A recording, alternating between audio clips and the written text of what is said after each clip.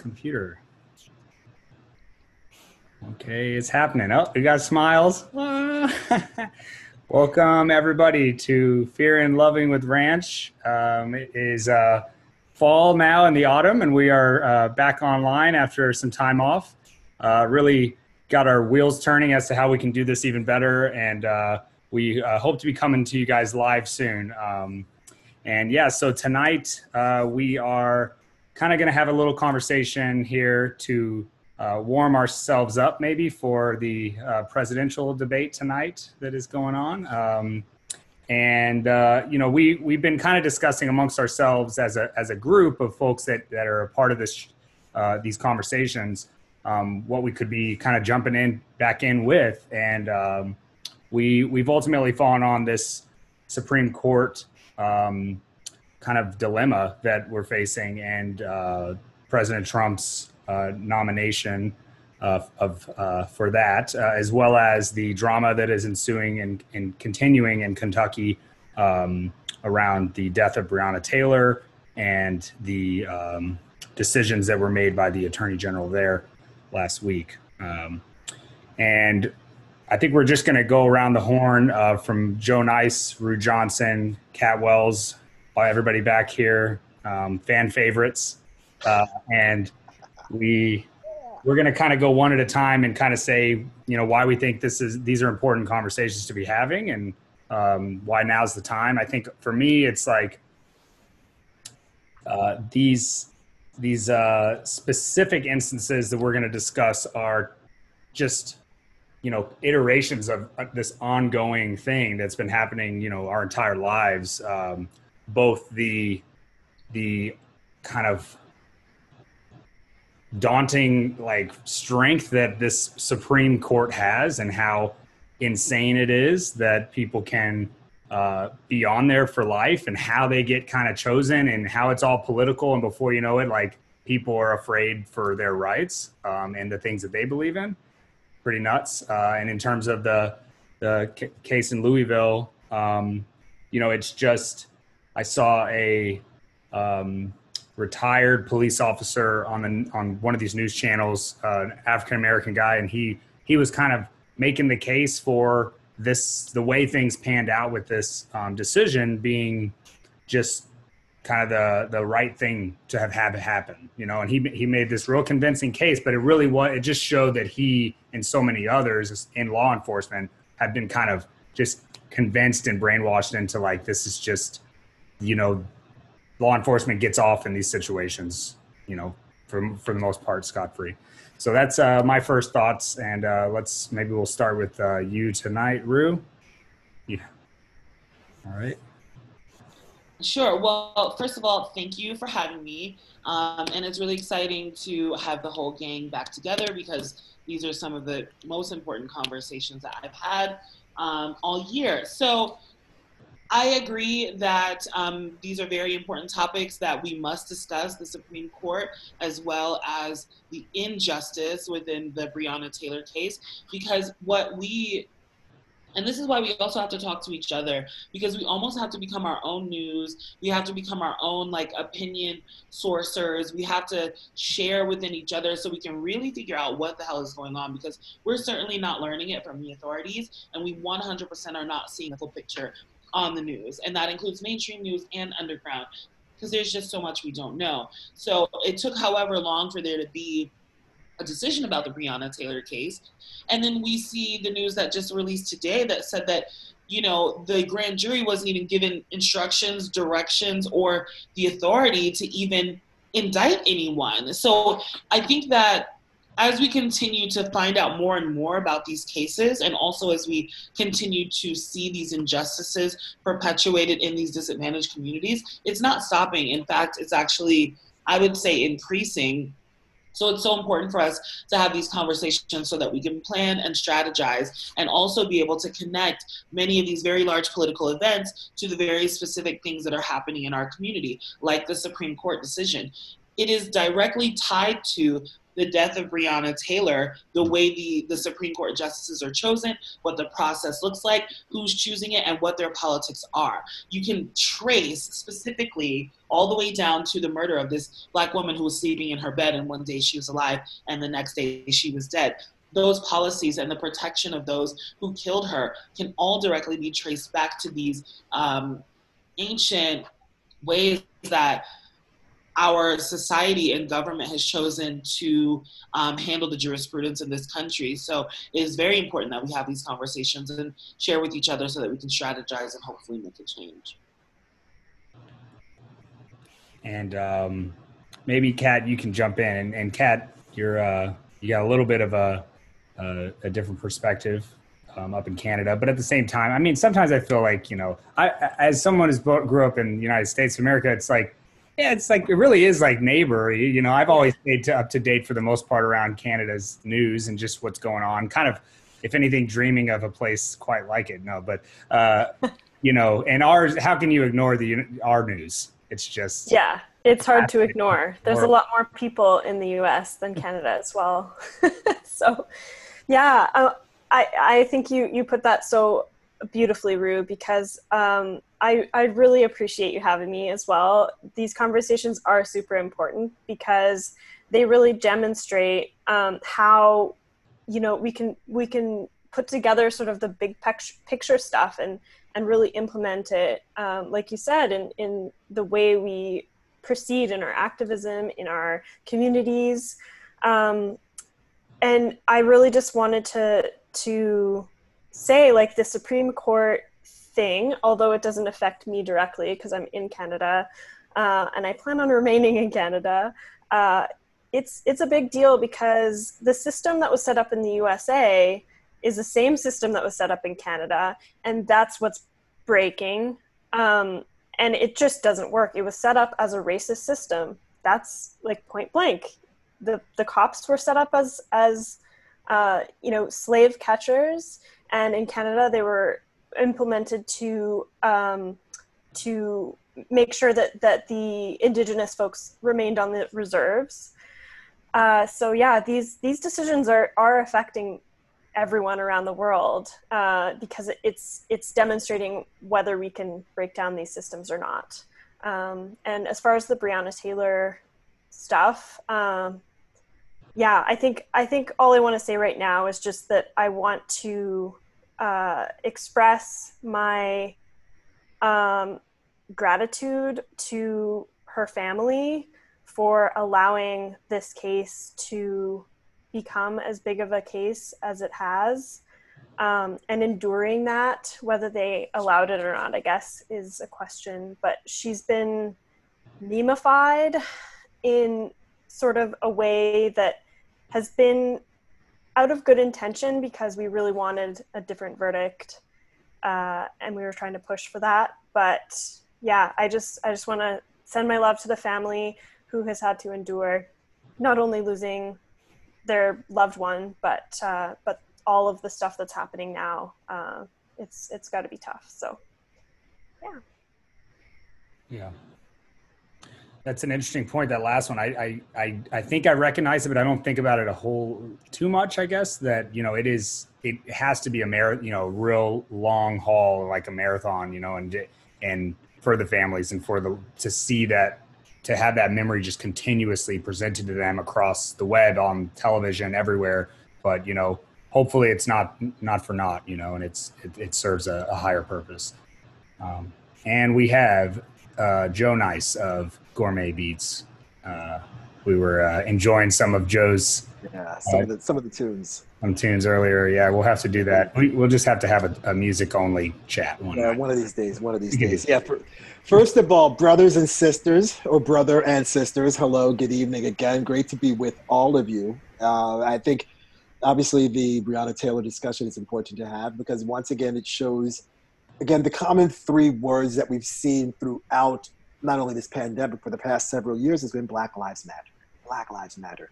How much does a black life actually matter? And again, I'm going to turn the camera over here. You see this here? This is drywall. This is a wall, okay? Rue, you are a black woman, okay?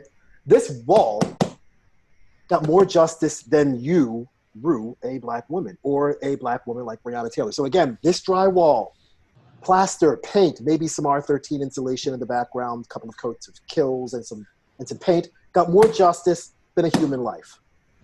That is a problem. That is a huge problem. And again, how much can Black lives actually matter when, again, drywall gets more value than a human life? So I have a problem with Daniel J. Cameron, the Attorney General of Kentucky, who has purposely dragged his feet with regards to this investigation. And the only reason he did anything with regards to this investigation was in response to the George Floyd situation. Because George Floyd was murdered by those 4 cops about a month and a half or maybe 2 months after Breonna Taylor was shot and killed by Joshua James, Brett Hankinson, Jonathan Mattingly, and Miles Cosgrove. All of a sudden, people started paying attention and saying, wait a minute, what about the Breonna Taylor situation in Louisville? Then, rather than Daniel J. Cameron being proactive, he was reactive. And then he dragged his ass, literally and figuratively, on this case. Then the Louisville mayor, Greg Fisher, and the police chief said, hey, you know what? Let's board up the buildings. Let's barricade some streets in advance of what Daniel J. Cameron is going to tell everybody last week. He tells everybody, and predictably, everybody decided to protest, and there are still protests going around the United States and in other countries. Now, this ballistics test shows that there may be some discrepancies in the police reports and what the grand jury testimony might actually be. And the only testimony that came with regards to the Breonna Taylor situation came from the cops. That's completely biased. So the biggest dilemma that I have with all of this is, how could the city of Louisville pay $12 million for a wrongful death situation, but then find none of the cops actually wrong in killing Breonna Taylor? None of that makes sense. And I need people smarter than me or you or any of us to answer that question for me, because I really need some guidance. I need help. I really need help. Right. But the other part to this is the Supreme Court situation with the now, in the next couple of weeks, the 6-3 conservative lean of the Supreme Court. The three liberal judges being Stephen Breyer, Elena Kagan, and Sonia Sotomayor. 2 of them were Obama appointments. Now, with Ruth Bader Ginsburg's death, she's 87 years old. Care to guess who the second oldest Supreme Court judge is, everybody? Anybody? Going once? Going twice? The first one you mentioned. Stephen Breyer? That's correct. He's 81 years old. And he's a liberal judge. Okay? We don't know what his health situation is, but God forbid something unfortunate happens to him, or he just says, you know what, the hell with this, I feel like retiring. Essentially pulling what Anthony Kennedy did during the beginning of the Trump presidency. The fact that this Supreme Court is now leaning 6-3 is a complete indictment on not the Trump administration, but a complete indictment and a complete overestimation and, quite honestly, hubris on the Obama administration. Because Obama should have seen this shit coming a mile away. The second Ruth Bader Ginsburg got cancer, he should have been like, yo, look, we can't take this chance. You got to step down from the Supreme Court, do something else. We'll find something for you to do. That happens. Then he gets that replacement. He then could have had potentially he should have had the replacement for Antonin Scalia, because Scalia was the death of Scalia happened during the Obama administration, but then the Republicans blocked the Scalia pick, and the Scalia pick ended up being Neil Gorsuch. Okay, then what he should have probably, then realistically he could have had those 2 replacements. Now, he wasn't going to get another pick during the Trump administration, because that just wasn't going to happen. But realistically, the Supreme Court should be now, if Obama had planned this properly and actually done politics properly, should be leaning 6-3 liberal rather than 6-3 conservative. Sure. Now it's leaning 6-3 conservative, and the oldest Supreme Court judge, who is 81 years old, is a liberal judge. And let's say for some unforeseen or ungodly reason that Trump gets reelected. here's what and again, Rue and I talked about this. I think the next political play that's going to happen, that Trump's going to do probably within his first 100 days or so, is he'll go knocking on Clarence Thomas's door and say, hey, Clarence, you've been the longest Supreme Court justice. You've been here almost 30 years. How about stepping aside and letting somebody else take your spot, somebody much younger? And personally, I think that replacement, that much younger replacement, is none other than Kentucky Attorney General Daniel J. Cameron. Because the best way to replace a black face in a high place that's done nothing for black people is to have another black face in a high place that'd be something. Sure does Let's nothing. Hope not. That sounds like a real twisted possibility scenario. Oh, it's diabolical as shit. And it does make sense you're thinking on that level. Oh, yeah, it's diabolical as hell. But me being the peace and loving guy that I am, if I can think like this, you don't think somebody that's craven and as fucked up as Donald Trump isn't thinking this way?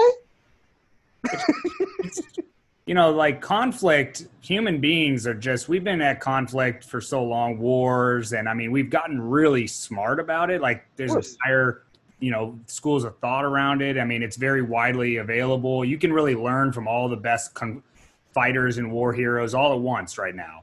And so the people that are in war, whether it's the nation states or the leaders of nation states, they have a certain strategy around conflict that is unmatched. I mean, it is like some really deep, intellectually, like, you like can't, I mean, if you don't see it coming, if it's something you didn't see coming, or it's something outlandish and drastic and dramatic, that's probably how you win. And winning has just become this obsession with the right and the left and the red and the blue. And I mean, it's just all about not only winning today, but winning tomorrow, winning forever, and it's just, and it makes me think, that's what when I think about Russia and China, it's like these places have been trying to win for centuries. Like they're just going to keep, and they're not going to win by having a conflict, a fight, like a violent conflict. They're going to win with like a digital conflict is kind of what I think that they're currently doing. Right.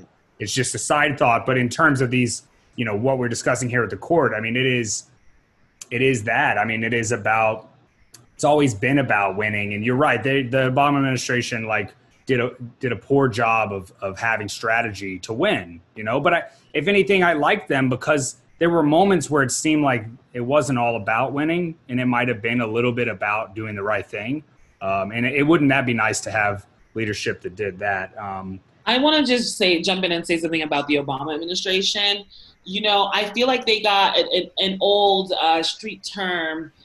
I feel like they got rocked to sleep. Yes. I think that we all, and many of us, myself included, who were complicit in the oh happy dayness of there being a black man and a black woman in the White House and what that meant for our country and all of this shit, right? I feel like they got rocked to sleep because there was no anticipation that this could happen. And when Joe and I had that conversation about how Obama should have asked Ruth Bader Ginsburg to step down, it like almost had never even occurred to me that should have been what happened. It's because we were in this idea of like liberal, utopia. And that's the case. And I think that the reason why she didn't step down is because she very much wanted to have the first woman president appoint someone to her seat because they thought Hillary Clinton was going to be the person to win. So because of that, and it almost seems like furiously, maniacally hilarious that the Obama administration, for as forthright as they can be about strategy and how smart he was about certain strategies and, having a scandal-less presidency, this was like a complete oversight. I think they got rocked to sleep. I think that they overshot their projections on what they thought the next 4 years would look like. No one could have ever predicted this. And I think it's a crisis of crisis management of a crisis that hadn't occurred yet. So whoever was in his office and around him wasn't ever saying what's the worst possible scenario? I got it. Russia interferes with our election and Hillary Clinton loses and Ruth Bader Ginsburg then redevelops cancer and then dies after Trump has already had 2 different appointees to the Supreme Court. I can't believe David Axelrod and, Valerie and all these other people who are, well-heeled and all of that. No one thought it. And I guess, maybe they should have had Steven Spielberg story chart the world's most, nightmarish events. I don't know.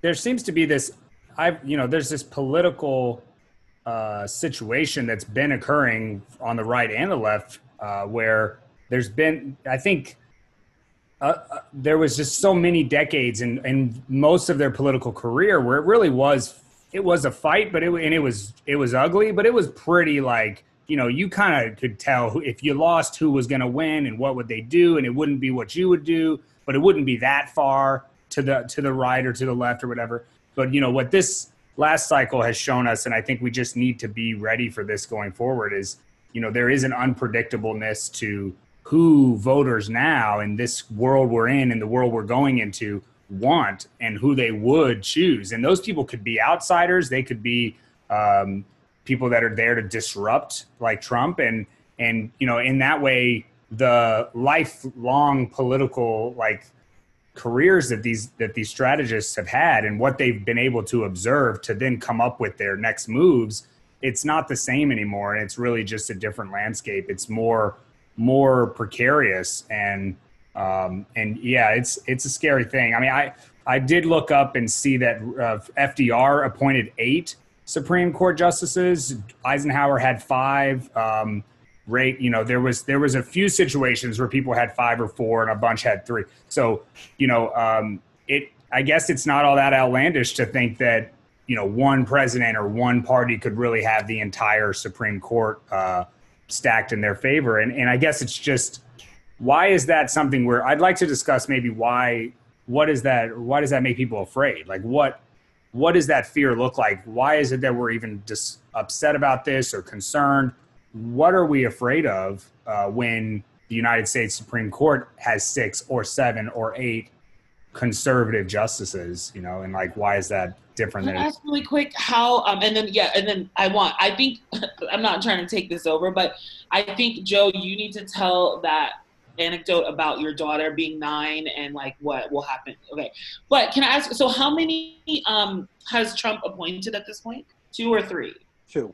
2, okay. And this is going to be his 3rd? This is going to be his 3rd. And Richard, trying to go over what you're saying, FDR appointed 8. FDR also had 3 presidential terms. So There is that. But it's uncommon for a president to have 3 Supreme Court nominations within a 4-year time frame. Obama had 3. He was going to have 3, but the Republicans blocked. But they blocked. What's the gentleman's name? Merrick Garland. Merrick Garland. They blocked Merrick Garland, but he got the other 2. 3 in 8 years. Okay, that's somewhat reasonable. But 3 in 3.5 years. Come on. That's the reason why so many. Huh? There should be some sort of cap on the 4-year period. That sounds reasonable enough. And that's the crazy part, because for some strange reason we have a constitutional amendment about presidential term limits, but we don't have any sort of constitutional amendment on senatorial limits, House of Representative limits, or Supreme Court limits, or federal judge limits. And federal judges are lifetime appointments also, everybody. Federal judges are lifetime appointments. So there needs to be some sort of constitutional amendment for that. And if you remember my protest sign, the very first line that I have on my protest sign is rewrite the Constitution. And it's not just, let's change the 13th Amendment and let's change the 14th Amendment to make sure everybody has equal protection under the law. Or let's change the 15th Amendment to make sure that people actually truly have an opportunity to vote. Let's rewrite the whole shit. And I said it in my speech at the People's Power Assembly back in June. Get on Google Docs, rewrite it, do what you need to do, redo it. But Rude, to bring up the anecdote about my daughter turns 10 years old in December. The decisions that could potentially be made with regards to this vastly conservative-leaning court will affect the way when my daughter becomes a grandmother. If she even becomes a grandmother at all, because reproductive rights could entirely be up for debate. that could be an issue. So my daughter may never actually be a mother or a granddaughter if in fact this Supreme Court has such a conservative lean that their idea of liberty is controlling women's reproductive rights and controlling the liberty and freedom of women and the liberty and freedom of people and the liberty and freedom of immigrants and Black people and indigenous people and people of color. So this is a huge, huge deal. And Richard, you said something earlier on. You said, hey, you know, it's not real. It's a fight. You know, this whole thing is a fight. I don't necessarily think it's a fight. I think it's a fake fight. I think it's more like pro wrestling. If you ever watch the wrestling match, you know, you see the heel and you see the baby face, you see the bad guy and the good guy, they're tussling in the ring. One person says something bad about another. The other person says something back. Oh, you're this, well, you're this, you're this. But then behind closed doors, behind the curtain, or in wrestling parlance, the gorilla position, behind all of that, behind the big screen, the big curtain, everybody's buddy, and they all work for the same company. It's interesting you say that.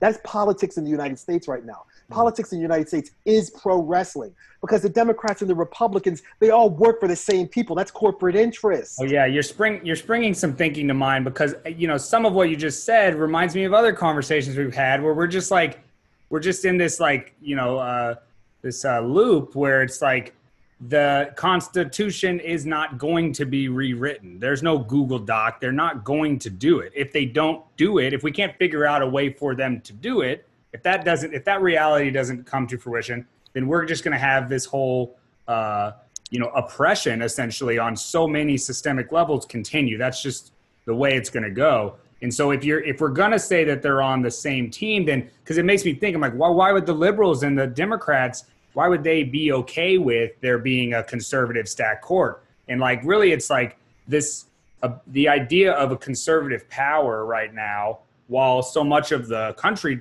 is leaning more and more down a progressive way, it makes sense for the Democratic, like lifelong corrupt politicians to support in the back room in their own way because, and that's a crazy conspiracy almost, but it makes sense because if they don't support it, if they don't almost allow it to happen and just support that, then there's a bigger chance that the will of the people is going to say, your term limits are now capped.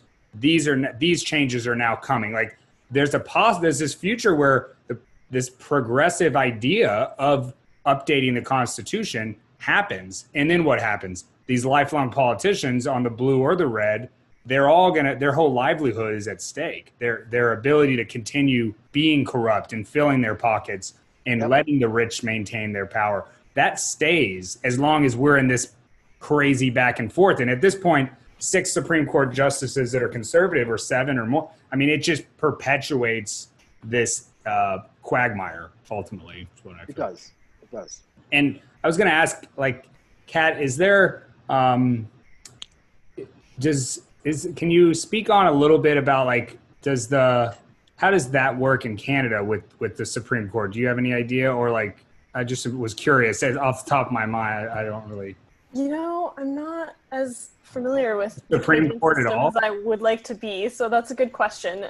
So I don't think I should speak to it because I don't know enough about it. But I do know that we do have a Supreme Court.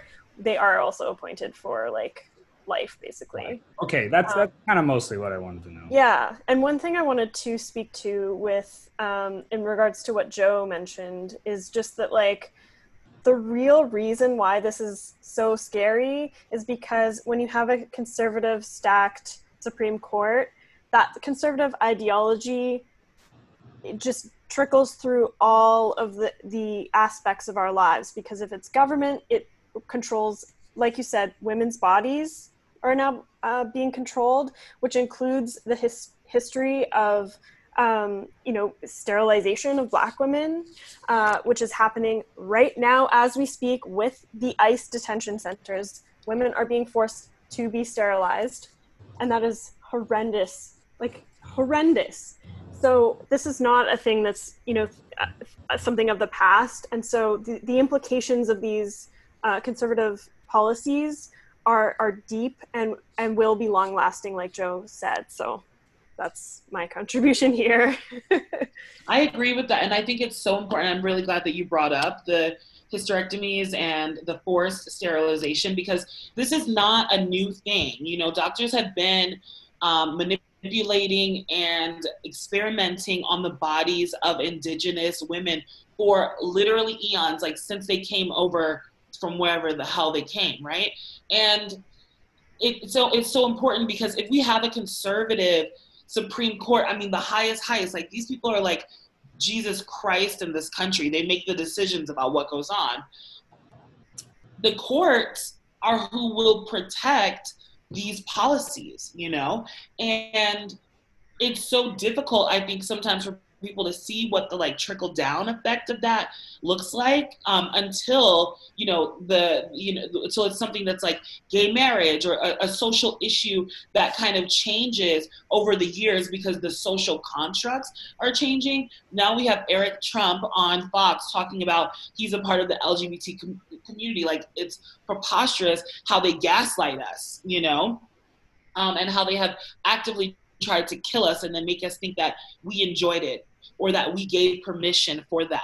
So it is not necessarily that the Supreme Court exists solely to advance the policy of conservatives. They want to advance the direct livelihood and the agenda of conservatives in a way that will completely wipe us out. I mean, that's what's happening as these like forced hysterectomies. First of all, the fact that ICE even exists is probably the best representation of the fact that the courts can never be on our side.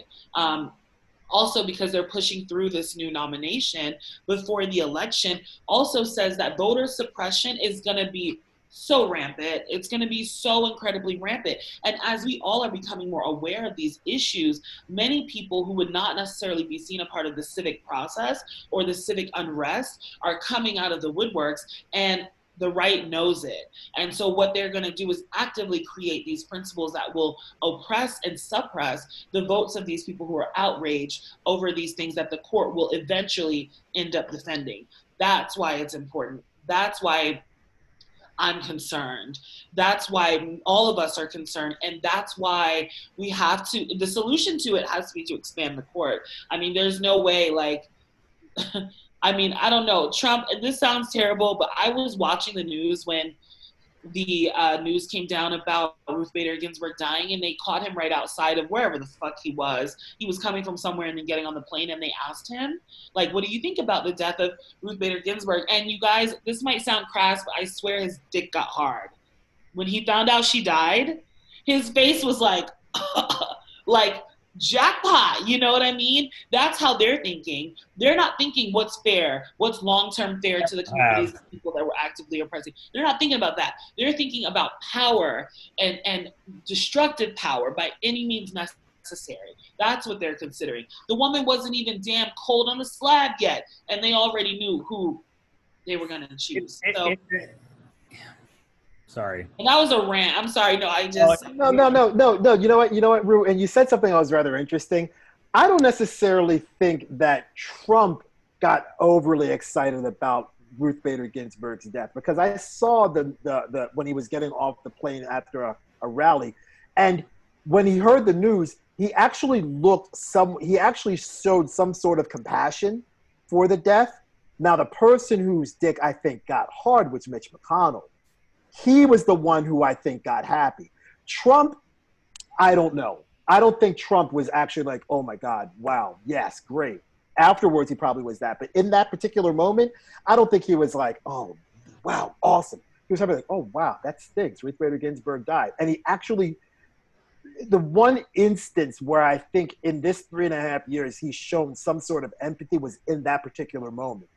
But the vulture that we have as Mitch McConnell, he breathes through his mouth. He's a total snake. I don't think he has any sort of compassion in his heart or in his soul for anyone or anything. So I think he was totally excited about this. And he didn't wait for Ruth Bader Ginsburg's body to get cold at all. That body was still warm when he was like, look, let me call Amy Coney Barrett. Yo, what are you doing on Saturday? Oh, you ready to get nominated? Cool. Okay.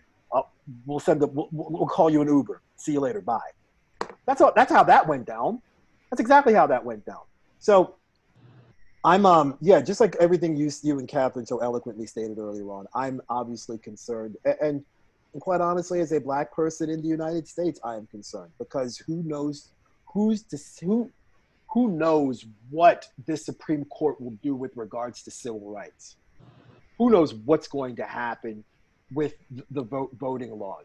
Who knows what's going to happen, especially in the middle of this pandemic? And you know I talk about healthcare a lot.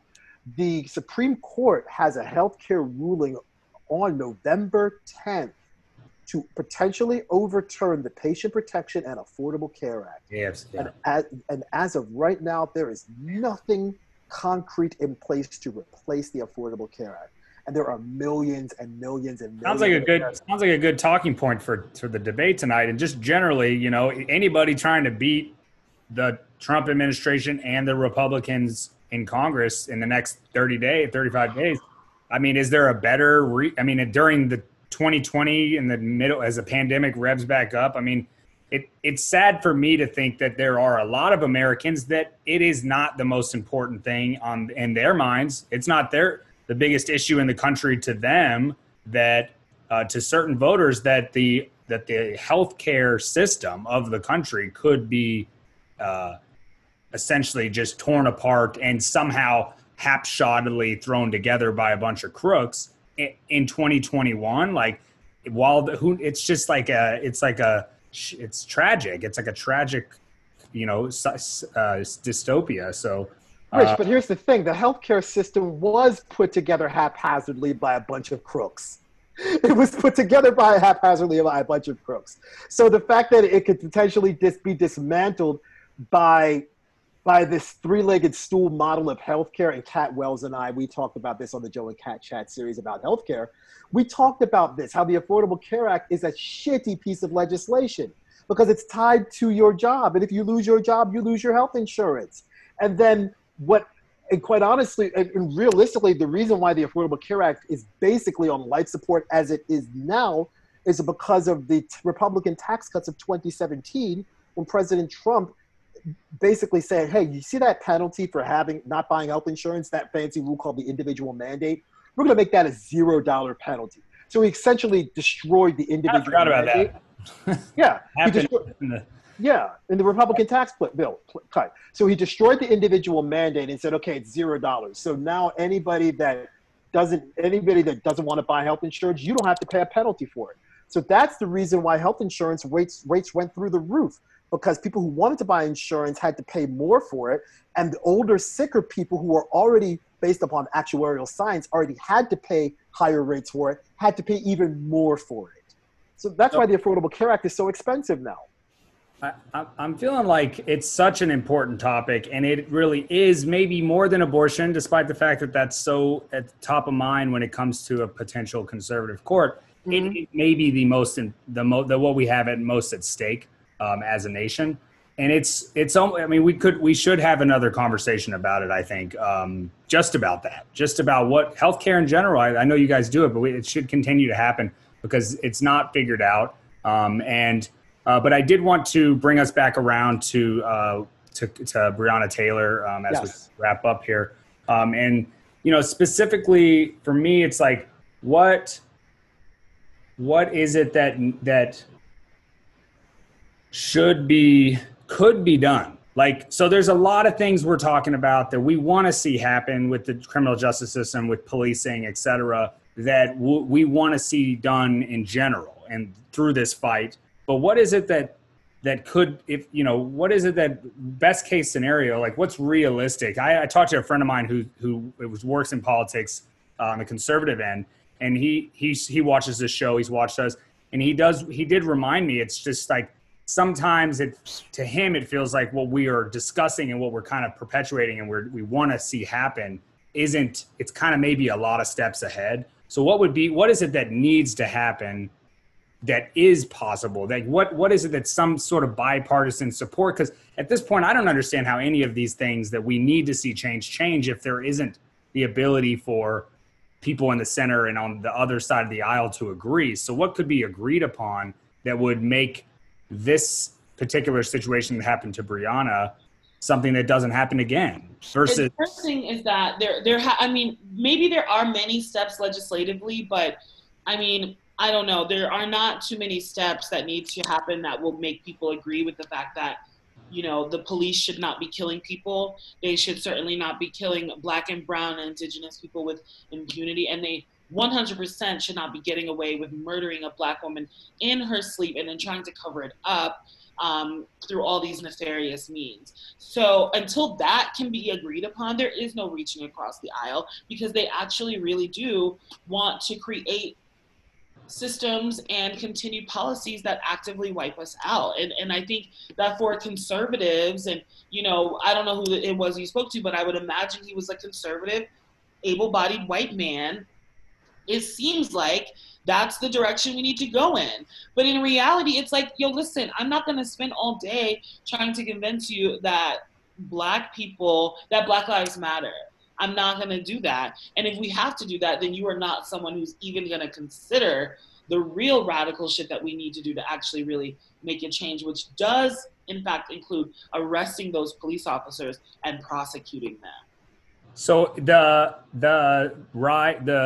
protests perpetuating and persisting, and they're going to keep going, and you know it just seems to be an ethos that many of us have adopted, and that is, we saw a little bit of hope around protesting or rioting or just generally good trouble making a difference in Minneapolis, little bit. I've also kind of heard things that, you know, it sounds like they're not. There's big walls up once again there to those ideas, the radical ideas. So, you know, how is it that radical ideas so desperately needed, so obviously needed for, you know, through us and so many others, how is it that they happen? It's something I want us to think about, you know, and I think that we as people who are frustrated and pissed off and scared and citizens and educated and connected. And I mean, so many of us fall into that category in this country, even if we don't think we do. But how is it that we work out a strategy to get these radical changes enacted? Because it doesn't seem to be enough to mobilize and to it's not that I think that's like the ground floor, you know? And it's like, and I think maybe if we can get to a point where that is constant, like there is a constant nationwide, city specific, all over the country, there is a constant movement of bodies showing up and protesting, and that being organizing is what I mean. So if organizing to protest is not stopping and it just is there, it's not going anywhere, we're not getting silenced, we're not stepping off, if that could stay strong, that's like the bedrock. But we're going to have to build upon that with other things, because just organizing in the streets isn't going to cut it. Unless I'm just being real defeatist there. I don't know if anyone. Yeah, I can kind of speak to that. Social movements work because people put pressure on governments. That's the basis of what a social movement is and what it does. So I guess the next step is we need to be in the streets. We still need to be in the streets, point blank, because nothing's being done.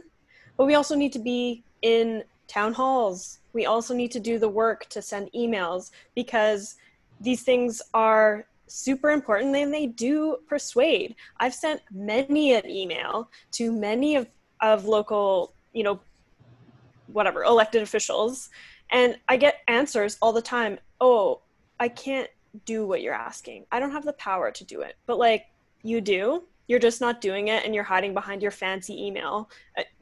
That's just whatever. So, another email gets sent. Like, we need to do the work. That's the work. And it sucks, and it's boring, and it's just so frustrating. It's as frustrating as seeing the cops just beat our fellow people up at a protest. Like, we can't allow that to happen, but it just happens. And so persistence is really, and I say that being informed because I have done research on social movements, so hopefully people can take that as what it is.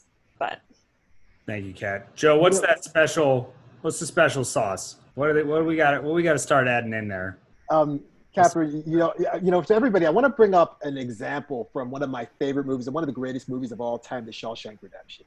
And if anybody remembers in The Shawshank Redemption, when Andy Dufresne, the character played by Tim Robbins, starts writing books to the prison board and writing letters to the prison board and says, hey, look, can I get some money to buy some books for the prison library?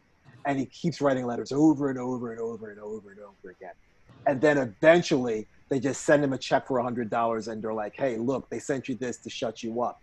And then all of a sudden he gets inspired and is like, wow, they sent me $100. Now I'll write 2 letters a week and 3 letters a week. And if you remember in the movie, they eventually had this big library. It was named after one of the other prisoners, Brooks Hatlin, the guy who eventually hung himself after he left jail after 50 years.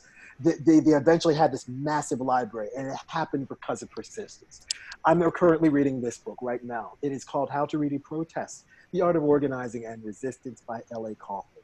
I think what we need to do right now in terms of a solution is neither Democratic nor Republican, neither conservative, neither liberal. I think it needs to be outside of the realm of politics. I think it needs to be more on a community organizational level.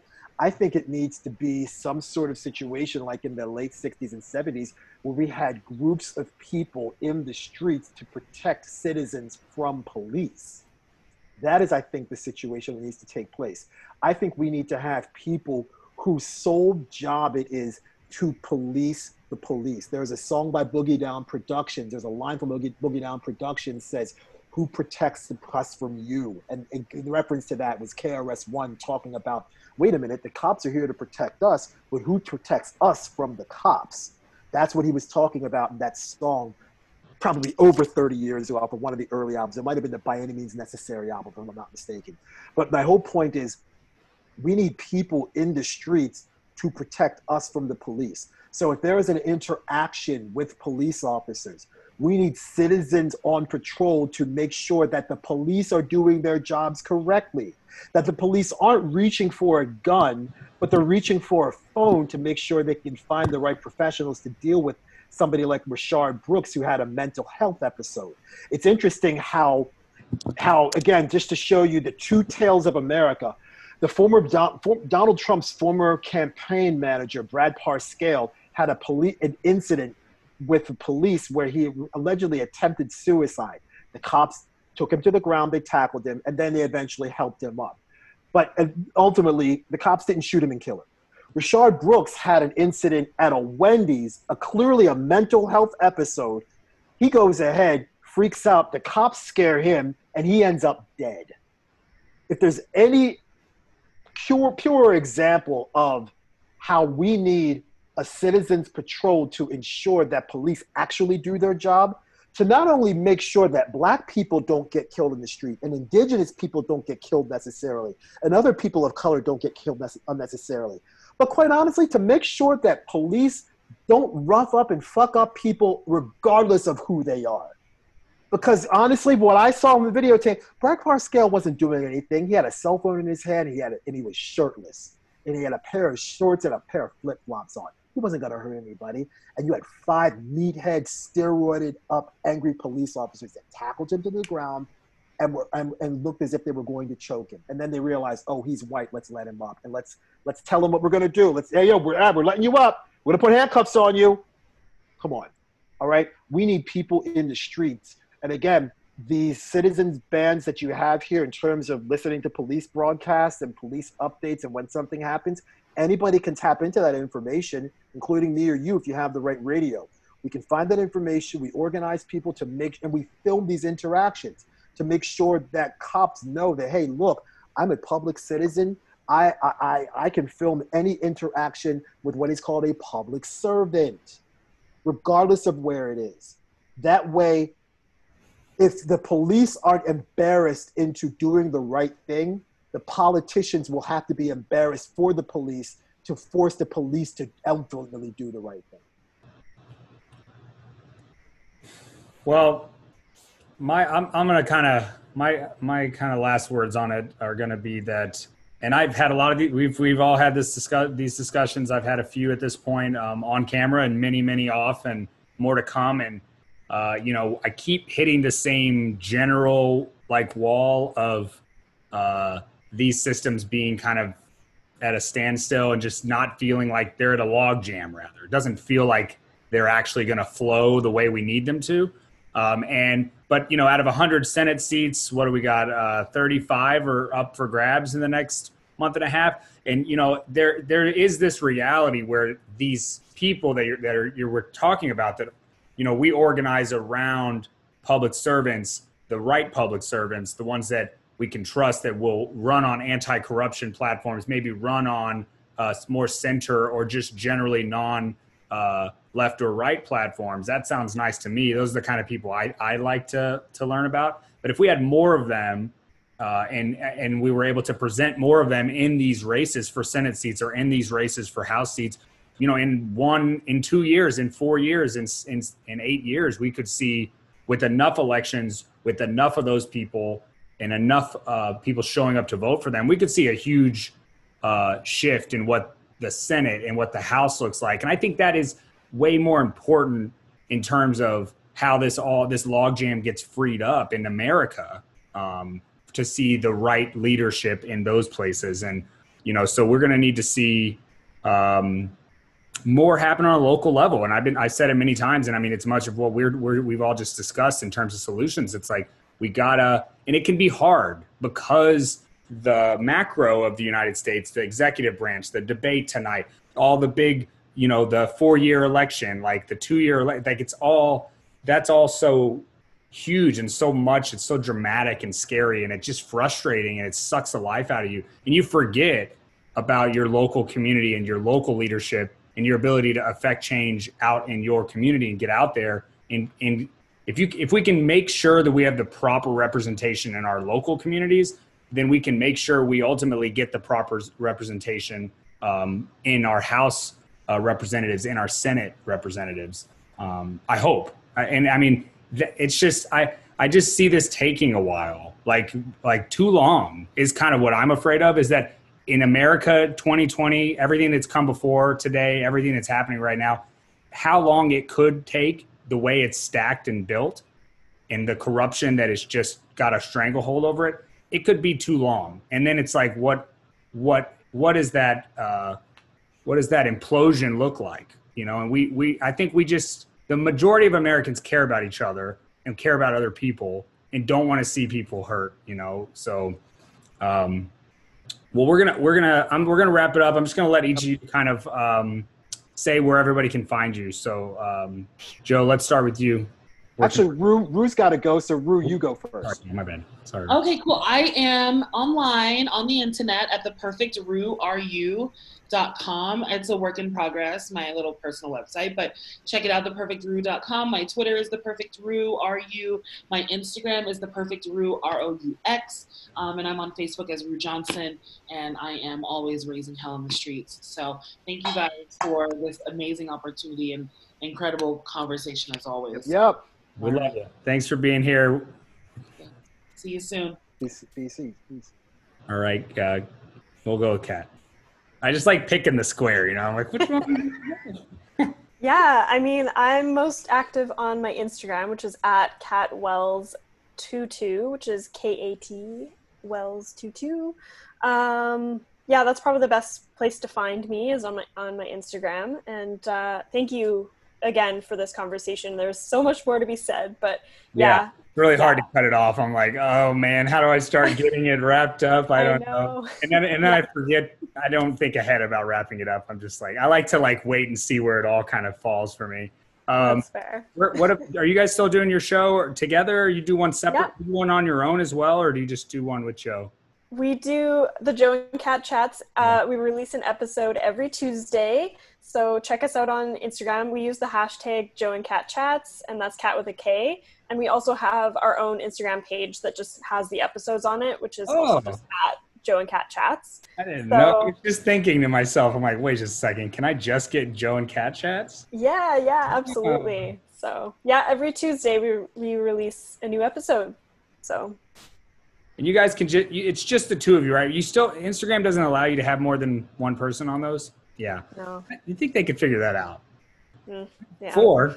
Whatever. It'd be easy enough. Yeah. Joe, what have you been up to? I haven't, you're a dynamo.